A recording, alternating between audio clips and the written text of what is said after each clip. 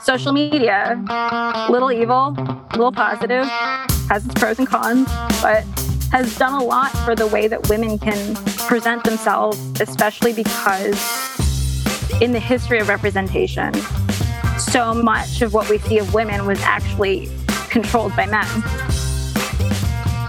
Hi, I'm Sarah Casconi, and this is The Art Angle, a podcast from ArtNet News, where the art world meets the real world, bringing each week's biggest story down to earth. I'm sure you've heard it. For the past few months, the U.S. news media has been following the saga of pop star Britney Spears and the unusual conservatorship arrangement which prevents her from controlling her own finances or life decisions. It was put in place more than a decade ago after a very public breakdown. In June, Spears spoke out for the first time in court, asking for the conservatorship to be terminated. What, you may ask? Does this have to do with art? It turns out that long before the Free Britney movement had people poring over her Instagram for clues, or the New York Times documentary Framing Britney revisited what her story said about the media and misogyny, she's been a surprisingly potent symbol for artists. In fact, maybe more than any other recent pop star. They've used her image to talk about sexism, about fame, about consumerism, and about the dark side of the 2000s. Why Britney in particular? And does today's reckoning with the recent past change the way that pop art takes on pop music? In a recent essay for ArtNet News, LA-based art journalist Janelle Zara looked at artists' fascination with Britney Spears, asking these questions and a whole lot more. I'm happy to talk with her today. Hi, Janelle. Welcome to The Art Angle. Hi, Sarah. Thank you so much for having me. Thank you for being with us. So I wanted to ask you, when did you first notice that artists were making work about Britney Spears, and what made you decide it was an art trend worth writing about? So I'm not sure if it's an art trend per se. What I would say is that the article that I wrote is maybe less about maybe using art as a way to talk about Britney, and then using Britney as a way of talking about a subject that I've been concerned with for a long time, which is the late 90s, early aughts, and how that was just a totally fucked, weird era of cultural production. And I would have to say specifically in white cultural production in America. And I imagine also specifically about the way young white women were being represented in the media. There's so many weird things about the 90s era of Britney. So what is amazing about Britney is that her career kind of perfectly bookends this period that I think is so crazy, that she dropped her first single in like 1999. And then 2007 and 2008 is the point where you see her shaving her head and kind of having her fall from grace. And that period of time for me is an extraordinary fraught and weird and fucked time in like white American cultural production. If you look back on it, it's especially jarring for someone like me who was a child during that time and not really understanding everything that's going on. But now looking back as an adult, especially with documentaries like Framing Britney Spears or even more recently Woodstock 99, it's that there was this really strange energy. Like fashion was crazy bad. It was like this cosplay of like white American country aesthetics where you had rhinestone wife beaters and we had clothes called wife beaters. And it was this era of like bubblegum pop, TRL, Britney, the Backstreet Boys, and this strange optimism as we were approaching the new millennium that was really kind of not a gilded age, but maybe a candy-coated age where things seemed very glossy and optimistic and wonderful, but the underlying forces were extremely dark. And that includes the misogyny that we see very plainly acceptable in pop culture, and like Britney being the center of that in a lot of ways.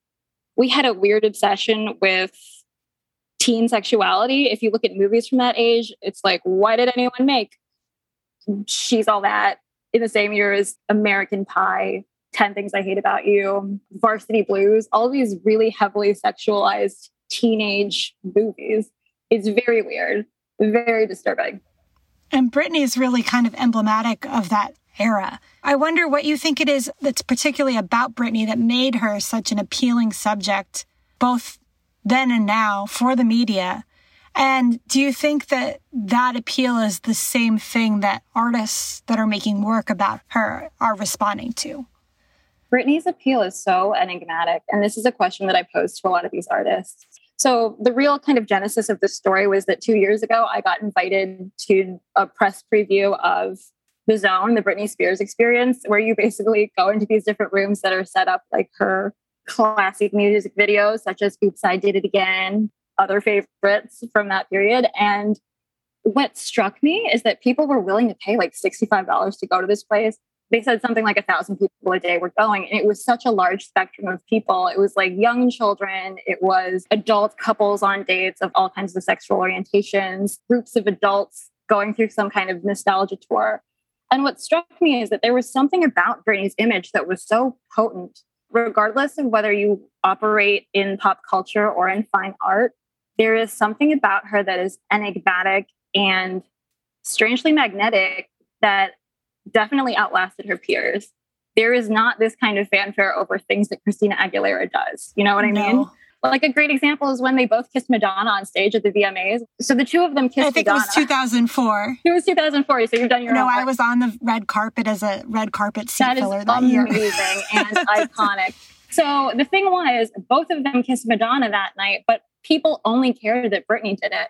And maybe as like a 13-year-old or however old I was, I kept saying like, am I not seeing this correctly? Why is the media narrative only about Britney and not about Christina?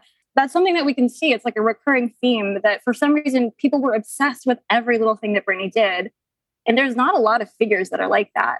What comes to mind for me, Princess Diana, maybe Kanye West, maybe Donald J. Trump, are incredibly divisive people who, whether you love them or hate them, every little thing they do is a headline. Today, it happens in the form of a tweet.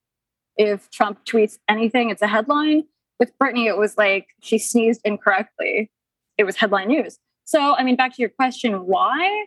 That is a thing that we can't quite get around. So I talked to artists. Casey Kaufman is somebody who said it's definitely something enigmatic, something you can study, but it is one of those things that's just kind of primal. She was very beautiful. I've been revisiting a lot of the music videos and I'm like, wow, she was really good. If you look at her choreography and just the registers of emotions that she could put on her face while she was performing are very hypnotic, I would say. I think also was this kind of that divisiveness that I mentioned earlier, that she was supposed to be a wholesome girl next door, but she was also very highly sexualized. So I think that kind of contradiction really appealed to people. All of that was really before we all witnessed her kind of hitting rock bottom in 2007 and 2008, which I think became like a whole new angle of interest on her life and career.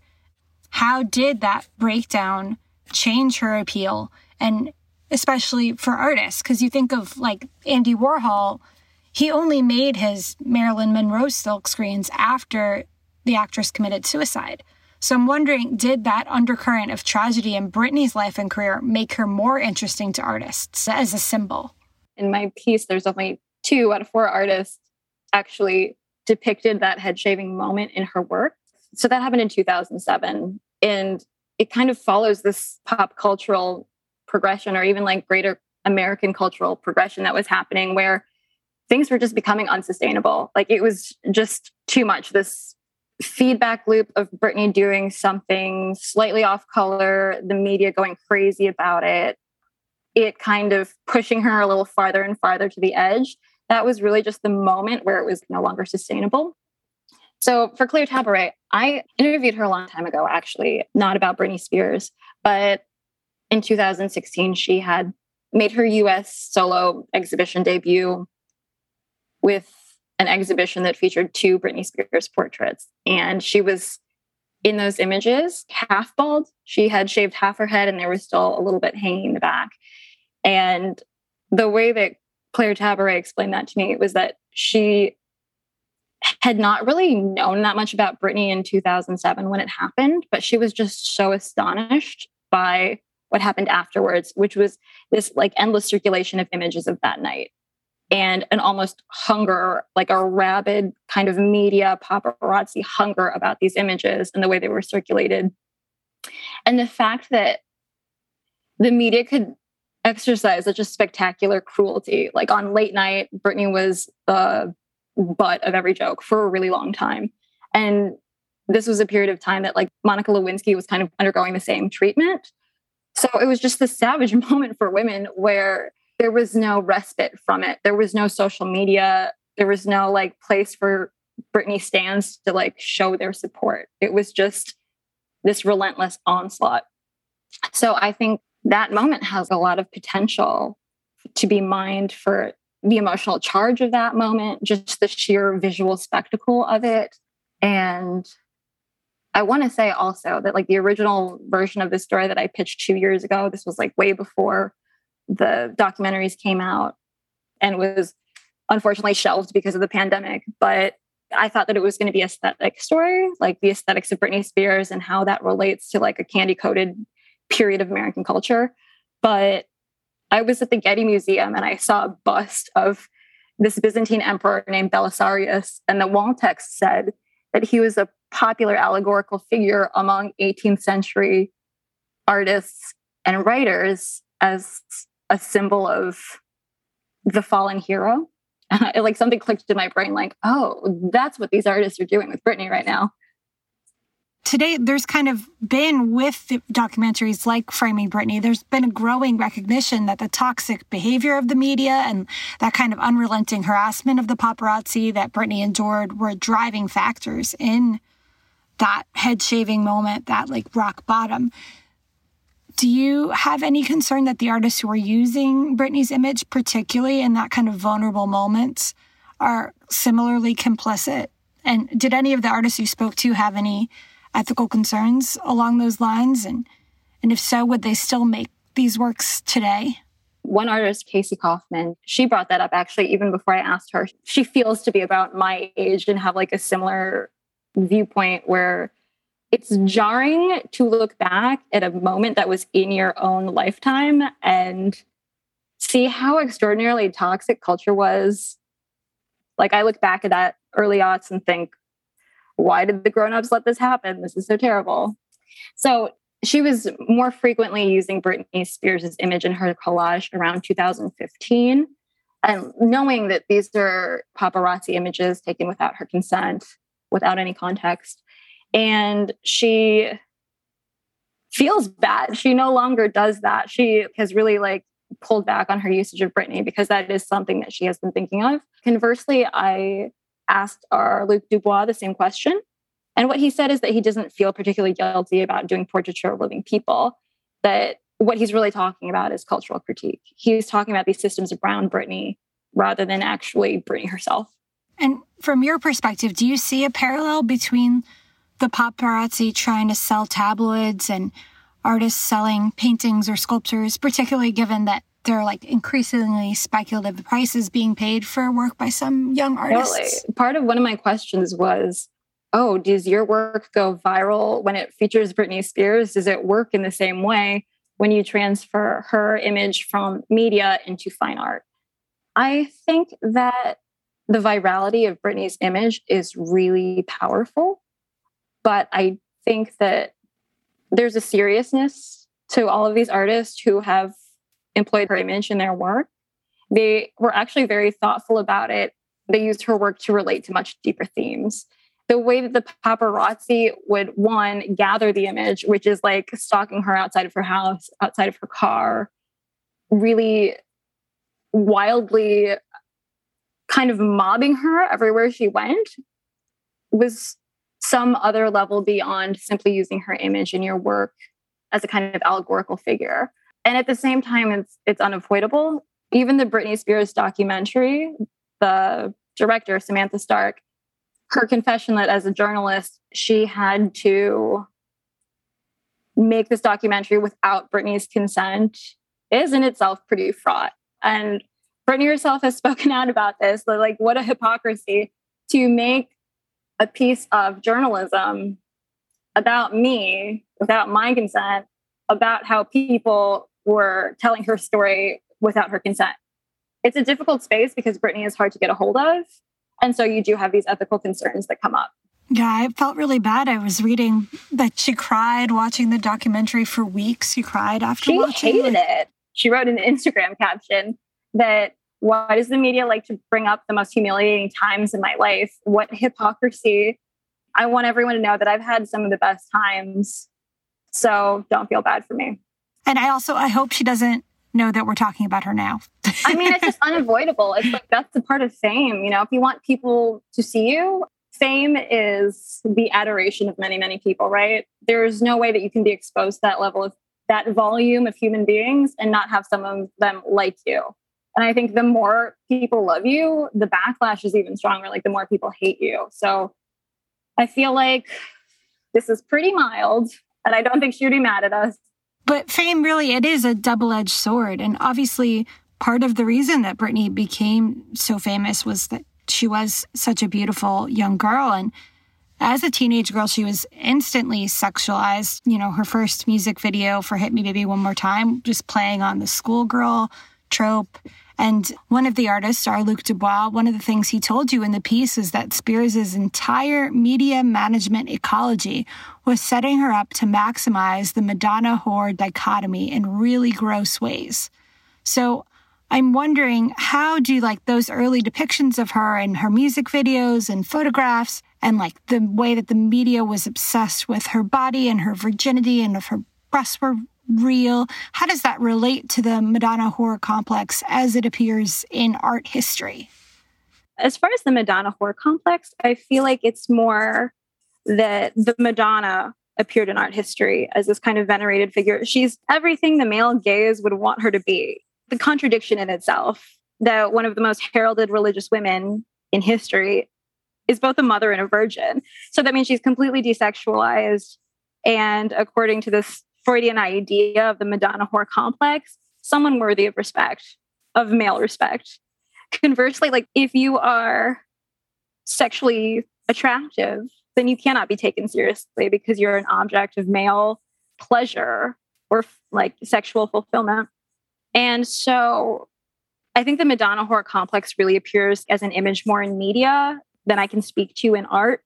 But it is when you see a 19 or 20 or 22-year-old Britney Spears go on a talk show or like a serious newscast, and a grown man can ask her about the size and authenticity of her breasts. And that was perfectly acceptable behavior when I was like 13 years old. And the way that Luke says that it happened in really gross ways, it is really kind of disgusting, this kind of objectification of women, that there is no nuance between these things, or that they can have multiple identities, or that those identities are valuable.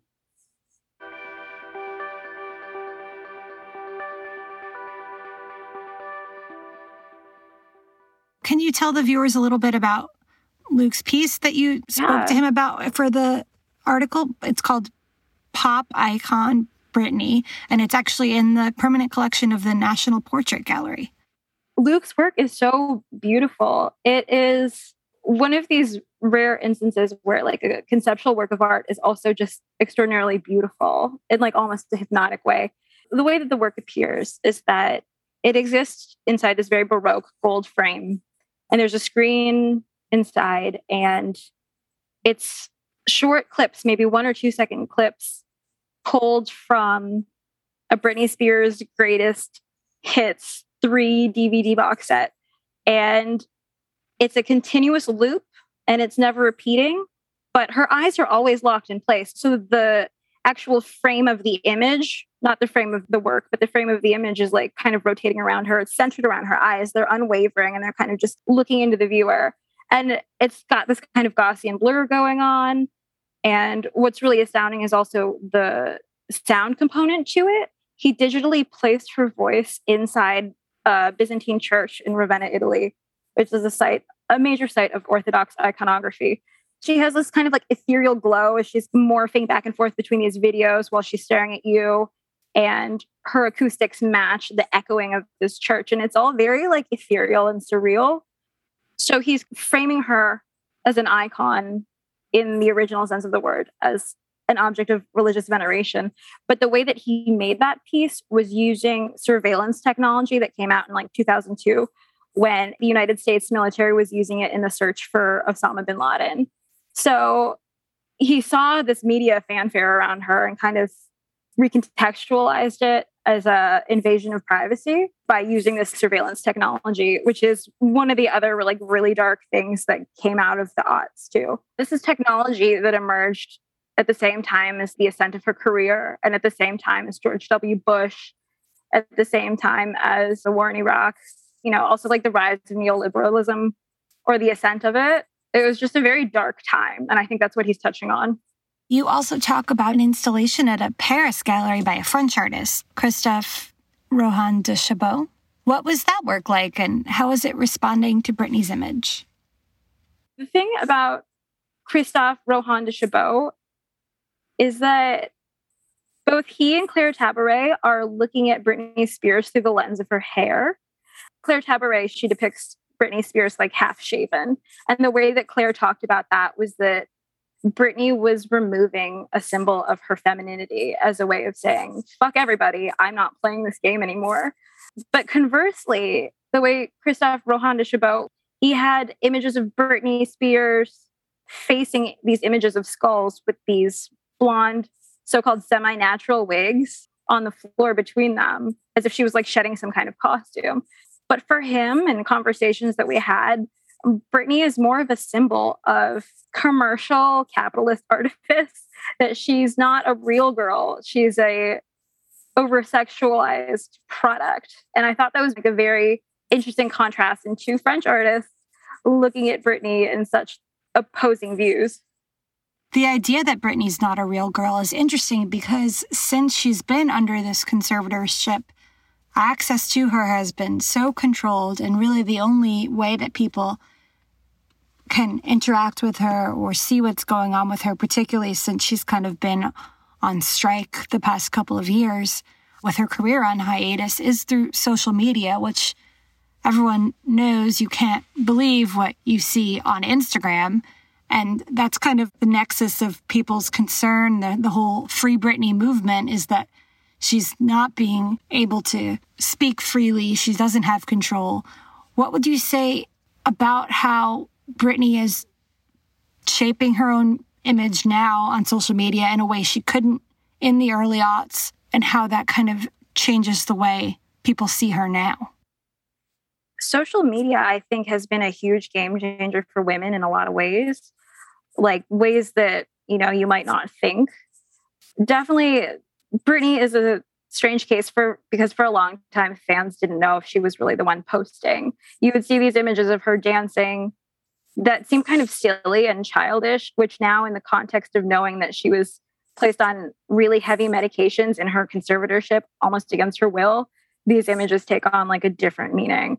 But through social media, she has reshaped her image in this way. Like, I think about how she would have these really disgusting kind of interviews where people would talk about her breast, her body, whether she cheated on Justin Timberlake. There's footage of her crying because Diane Sawyer would not let the subject go. And she would remain so calm and collected, America's sweetheart. But now on social media, if you look at her Instagram captions, she's straight up like, hey, fuck everybody. I'm going to live my life. If you don't like it, don't follow me.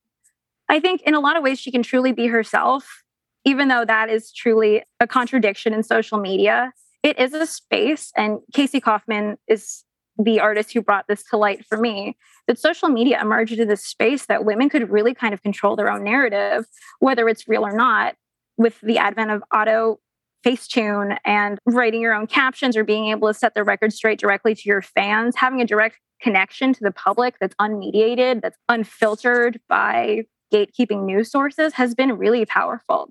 Even Monica Lewinsky has this interview where she said, if social media had been around when I was going through the worst time in my life, I would have known that people supported me. The outpouring of support that I get now on Twitter is totally unprecedented and something I would never have been able to imagine back in 1999.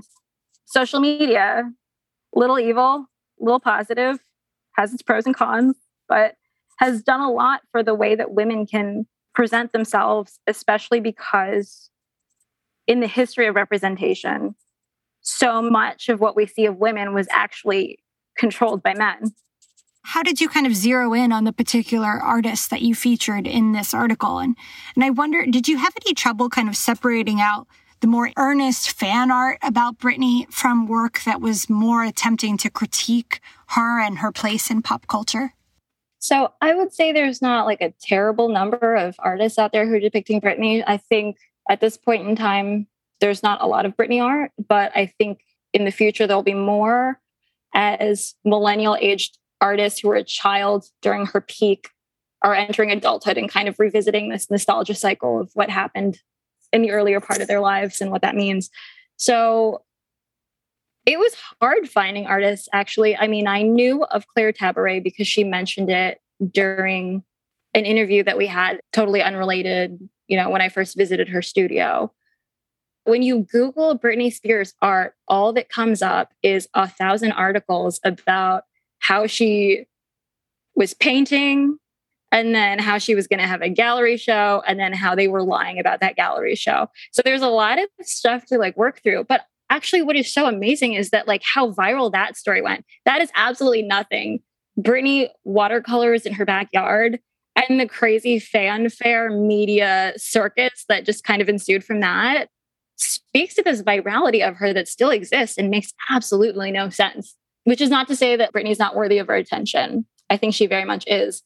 There are media outlets who know that Britney is a source of clicks and will capitalize on any kind of news about her, which is not that different from tabloids paying up to $1 million for a paparazzi shot of her. It's kind of the same thing, but in a different form, but hopefully more humane.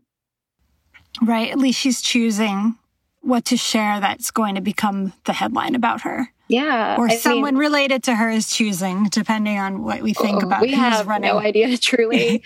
But the way that Claire Tabaret really described her is really beautiful, that when she saw these images of Britney shaving her head, she said it was a moment of beauty. She thought it was grace and really empowering to say, I'm not going to do this performance for you anymore, and really taking control of your own image.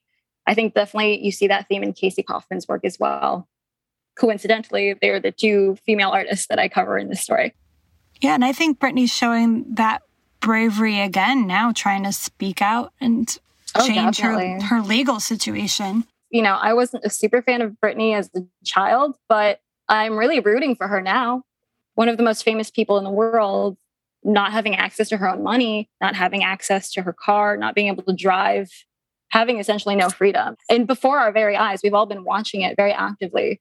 She has millions of followers on Instagram who are cheering her on in a lot of this footage that when I look at now, I'm like, you are overly medicated. This is alarming. Looking back, a lot of things are easier to see. Hindsight is 20/20. Given our growing understanding of just how controlling this conservatorship is and what it's done to her, do you think that part of the reason that you're personally feeling more like a Britney fan, do you think that Britney in 2021 has more of a feminist appeal that she was lacking in her early years of fame? What is so funny is that as an allegorical figure, I think that history sometimes gets distorted, that it's not really based on true events. Britney never really spoke of women's rights. She's no Malala, but looking backwards at the things that make her a feminist icon are the things that she had undergone. She was not a vocal advocate, not that I know of, but just for being a survivor of this awful male gaze driven media treatment is what makes her kind of perfect as an allegorical figure. One of the key points in the documentary was that people would speak of Britney as being a puppet. Oh, this poor exploited child. She's being over-sexualized by her handlers. But in reality, there's a lot of testimony to say that no, Britney actually chose this concept. It had to go by her. It had to be approved. She had more agency than even the media would allow you to believe. This narrative that she was just kind of along for the ride for her own career, they're debunking in this documentary, which I think is also an important thing to consider. Now, with the additional attention being brought to this aspect of Britney's life by the documentary, by the Free Britney movement, Looking back at the artists who were making work about Britney before all of that really came to the forefront, do you feel like they were ahead of the curve on the kind of cultural reckoning about this kind of toxic culture, this toxic media, the way that it was treating women, the way it was objectifying them? Do you feel like they were ahead of the curve on that awareness that we are kind of coming to today? I think maybe in terms of Britney, yes, but I think these changes in the way that we treat women in popular culture has been an ongoing project. And it's a gradual thing that happens over years and years, which is why it's so jarring to look back and, to also understand that 1999 was 22 years ago, and realizing that so much has changed. It's a little bit shocking because when I hear older generations complaining about cancel culture and how kids today can't take a joke, or that in any way that young white men are having a difficult time in today's climate, I look back on the time that they had free reign and it was fucking terrible. Did you speak to any of the artists about the Free Britney movement, and what did they think about it? And did it affect the way they thought about Britney as a symbol? We did not really talk about the Free Britney movement, but like this part of the question, what is the future of Britney art?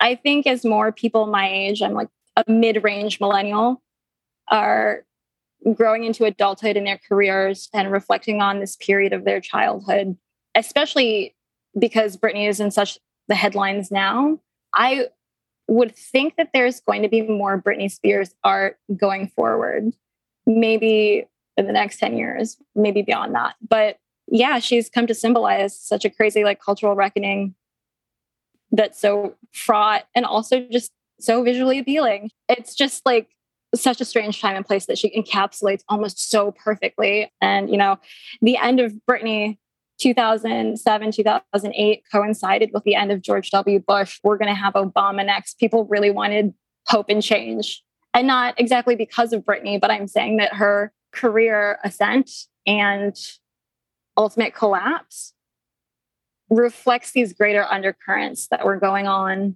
at the same time. With Claire Tabaret and Casey Kaufman, the artists who have made this work a few years ago, has the recent news about the conservatorship, has that added any layers of meaning to the artworks for the artists, or potentially changed the way these artworks could be perceived? 2 out of 4 of the artists had actually watched the documentary. In our interview process, they were really reacting to it in real time, and they were all pretty disgusted by it. But at the same time, it was just reflecting themes that had already been in their work. And what's interesting to me was just the wide breadth of themes and how they overlap and coincide among these 4 very different artists. Definitely for Casey Kaufman and R. Dubois, I would say both of them are looking at how changes in technology have affected representation of women and identity and self-presentation. Claire and Christophe are both looking at hair as a key element of female performance and identity, but in very different ways. For Claire, removing hair is a gesture of female empowerment. And I think what Christophe was saying is that Britney's act of femininity has nothing to do with the reality of femininity. But it's very much an over-sexualized performance, a very capitalist kind of product that had been forced on him as a child over his TV. Both Casey and Claire are talking about female empowerment and the way that the representation of women throughout history has been controlled by men. And also, Casey and Christophe are both looking at Britney through this lens of nostalgia. They feel like they're about the same age, and they're both talking about as children seeing Britney on TV and their perception then, either their discomfort or naive obliviousness to it. And they're looking back on that moment. And so there's just many different lenses to look at Britney. And it's just so funny that these 4 artists kind of coincide on this subject, but in very, very different ways.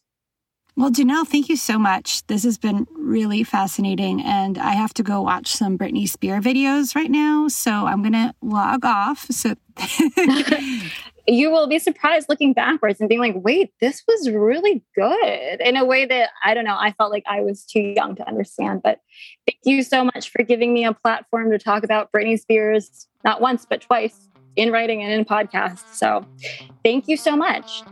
Thank you, Janelle. That's it for this week's episode. If you like what you heard, you can subscribe to the show on Apple Podcasts, Spotify, or wherever else you get your podcasts. Also, take a moment to rate and review us. It will help other listeners discover what we're doing. And if you have some feedback or maybe a recommendation for a future episode, go ahead and email us at podcasts@artnet.com. That's podcasts@artnet.com. The Art Angle is produced by Sonia Manalili, Tim Schneider, and Caroline Goldstein. Thanks for listening, and see you next week.